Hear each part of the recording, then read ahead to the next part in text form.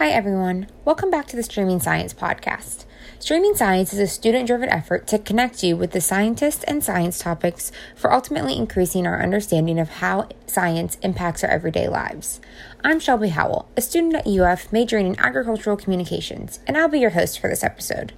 This is our H2Know series. In each episode, you'll learn more about the water around us, from the faucet in our kitchen to the water running through our cities to the streams, lakes, and oceans around us. Water has the powerful ability to connect every living thing: plants, animals, people, agriculture, and natural resources. In this podcast interview, I talked to Dr. Chelsey Crandall, who is currently doing research for the University of Florida's School of Forest Resources and Conservation. I chose to talk to Dr. Crandall because she is studying the human impact on fisheries.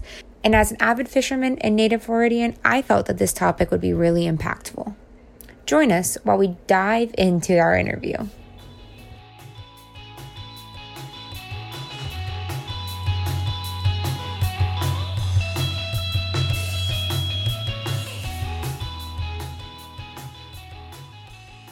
What is your research project? Let's start there. Sure. I have a few research projects, but so if we step back, I'm a human dimensions researcher, right? Mm-hmm. So I study people. So my work looks at things like why people do what we do, what determines our behavior, why we do certain things, why we don't do other things. And a lot of that has to do with conservation behaviors. So when we talk about things that might, help the planet or help conservation, why do people do certain things? Why don't they do others? And then I also look at why people feel the way we do about things, why we trust science, why we might not trust science. And then in a broader, bigger sense, how we connect people with science and management. So I look at citizen science and science communication. And also, again, connecting people with management decisions. And so that was sort of all over the place. No, that's good. That's a very broad That's the broad sense of what I do. Yes. So that's the big picture. So then in that, I have specific research projects. And one of them that we just finished was working on a lake habitat management plan, which is a lot of words. But so we worked on Lake Istapoga, which is in central southern Florida. And they had a lot of conflict and distrust and, people who were unhappy with how the lake was managed and what the lake looked like. So the state agency called FWC, Fish and Wildlife, manages plants and habitat on that lake. And so in light of how much conflict and distrust there was, they brought us in to work with people who lived in that community to come up with a plan to say what they wanted to see on the lake. When we talk about plants and habitat on the lake, what the community wanted to see. And then FWC would use that to manage it into the future. So that's a specific example of ways that my work looks at how we connect people in communities with agencies and managers who are making decisions about whatever it is they're using, the resource they're using, the fish they're catching. So tell me how you got from like a biological science into the social science side. Oh, yeah. Because it's sort of, if you look at my background history, I look like I'm all over the place, right? Yeah. I started with snakes and sea cucumbers and ended up studying people. So I always wanted to be a marine biologist. I went to college, said, I'm going to do marine biology and I want to work with the ocean and work with animals that live in the ocean. And I really liked science too, because science is super fun. It's asking questions, finding out things nobody knows. And so it's like, okay, I can do marine biology. I can work in science and do things that have a positive impact on the ocean and the things that live there. And so I started off working in all sorts of different labs. Like I said, I worked with sea snakes. I worked with sea cucumbers and snails, and I worked with sharks for a while. And eventually I ended up in the field of fisheries. And if you don't know what fisheries is, it's what we call a system where we have an animal that lives in the water and people that are catching it.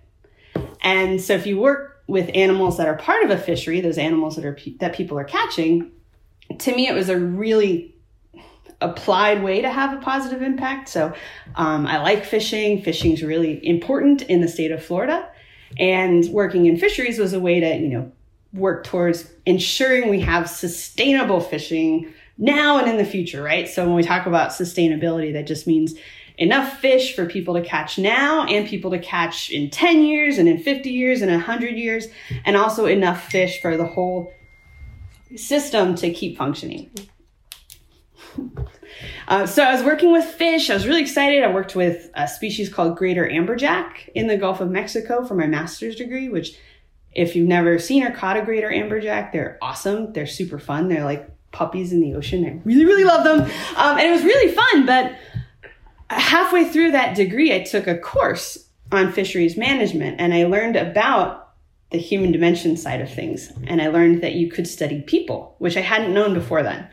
And I saw it as a way to have a really direct impact, because when we talk about sustainability, when we talk about impacts to the ocean and to animals and wildlife, a lot of what we're talking about is the actions that people are doing, what people are doing, why they're doing it, why they might not trust science, for example. And so I got really excited about that and ended up studying people. So that is how one goes from working with snakes to fish to people. It's very long, but it worked well. Yeah. Okay, so I read an article that you had done previously, and you talked about like the human dimensions of fisheries and what stakeholders are in the management. And can you talk a little bit about stakeholders that have to do with fisheries and management? Definitely. So when we'll talk about it in the context of Florida, maybe, because that's where we are. So just set a scene. When we talk about stakeholders, that's anyone who has a stake in the issue. And so you can make it really narrow or you can make it really broad, but you think about it as often we talk about anyone who impacts the resource we're talking about. So with fish, anyone who's out there fishing or is impacted by decisions. So you could also think about people at restaurants that are selling fish and buying fish from people fishing as part of that. But the main stakeholders that we think about when we're talking about fishing are what we call recreational anglers. So those are those people that go out and fish for fun. What we call commercial fishers. Those are the people that are out there catching fish to sell. And then charter captains and fishing guides. They're somewhere in between. They're the ones that are hired to take people out fishing for fun. So we also sometimes think about, the bait and tackle shops that sell gear to go fishing. And again, the people that are buying the fish and selling it can all be part of that system too. But the main ones we tend to talk about are those three groups of people out there fishing. So are these stakeholders like negatively or positively affecting the water systems in Florida? Have you noticed anything with water systems? Is there anything that you want people to know about the current state of water? Oh gosh, yes. And when we talk about, so those are our stakeholders that we think about just when we're talking about fish, but we're talking more and more about, how we think of the whole ecosystem. So fish live in water and live in habitat. And so, not only are people impacting the fish by catching them, either throwing them back or keeping them, but there's also other stakeholders, other groups impacting the water the fish are living in. So people that live on the coast, people that, impact, we talk a lot about water quality in the state, right? Things that are running off into the water, affecting nutrients into the water. We've had red tide issues, and all of that can have an impact on fish and fisheries. So why should the average person be interested in the research that you're doing? Oh, yeah. That's a good one. It's a good question, yes. Right? Because it's... And I have to think about this because often most of the direct impacts I see are on what I can tell scientists and managers about people. So when we talk about fisheries and fishing and keeping things sustainable, we hear those words a lot, right? Sustainability, conservation, why people are fishing sustainably and things like that. If we only study what's going on with fish and wildlife, we're only studying half the picture. So it's also important to know what people are doing, what we're catching, why we're fishing in certain ways, why we use different gear when we're fishing or not certain gears. If you're if you're teaching or you're doing environmental education, if you're doing things that are trying to change people's behavior, understanding why people do what we do, why we don't do certain things can be really important too. Also because it's just really cool. Yeah. So, is there any research or findings that you've had so far that you want people to know about? So what are you doing that you want broadcasted to? And again, I've struggled with this when I think about science communication, because I think it's kind of, I'm studying people, so I can almost tell people things about themselves. Yes, which is fine. Which is, why you might do what you do. A lot of the things that we're talking about are global in scale. We're talking about big problems that we're facing into the future, like climate change, sea level rise. And a big part of that is understanding people, understanding why we believe certain things that we hear, why we don't believe other things, how we communicate with each other. We have a lot of conflict and mistrust now, right? Not only of scientists and of decision makers, but also of each other. When we see we're in different groups, we identify as part of different parties or different, ways of thinking. And so some of our work looks at how we cross those lines. And so it not only is important, for these big conflicts about science and about, global issues, it also has interpersonal applications. So, a lot of the stuff I do, I'm looking at these big contexts, but it also helps me, talk with my kids or understand why I might be in a fight with my sister. It helps us understand how we work together and how we can come together to tackle big problems and how we can start to break down these conflicts and understand each other better.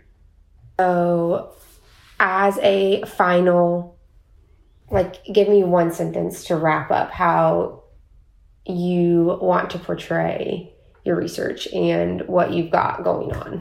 Which I know these are hard questions, but I'm making your brain work. I know. And I'd have to think about how to summarize it in one sentence. So one thing I always try to drive home when I talk about the work I do is how important it is to study people. And people often discount social science. They think, oh, we're just studying people. That's not that important. But it really is. People impact everything. When we talk about fish, when we talk about habitat, we talk about water issues, we're often talking about people's actions and what they're doing and how they're influencing systems. When we talk about science and funding and all of that really comes down to understanding people and people's attitudes. So if I had summed it all up, I guess I would say, I don't want to say my soapbox, but that's fine. That understanding what people are doing and why we feel the way we do about things is really important. That's perfect. Thank you so much.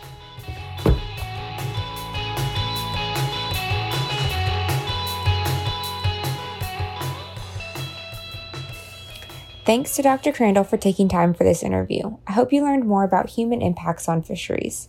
Continue your journey through our H2Know series as we further explore the most essential nutrient we need as humans, water.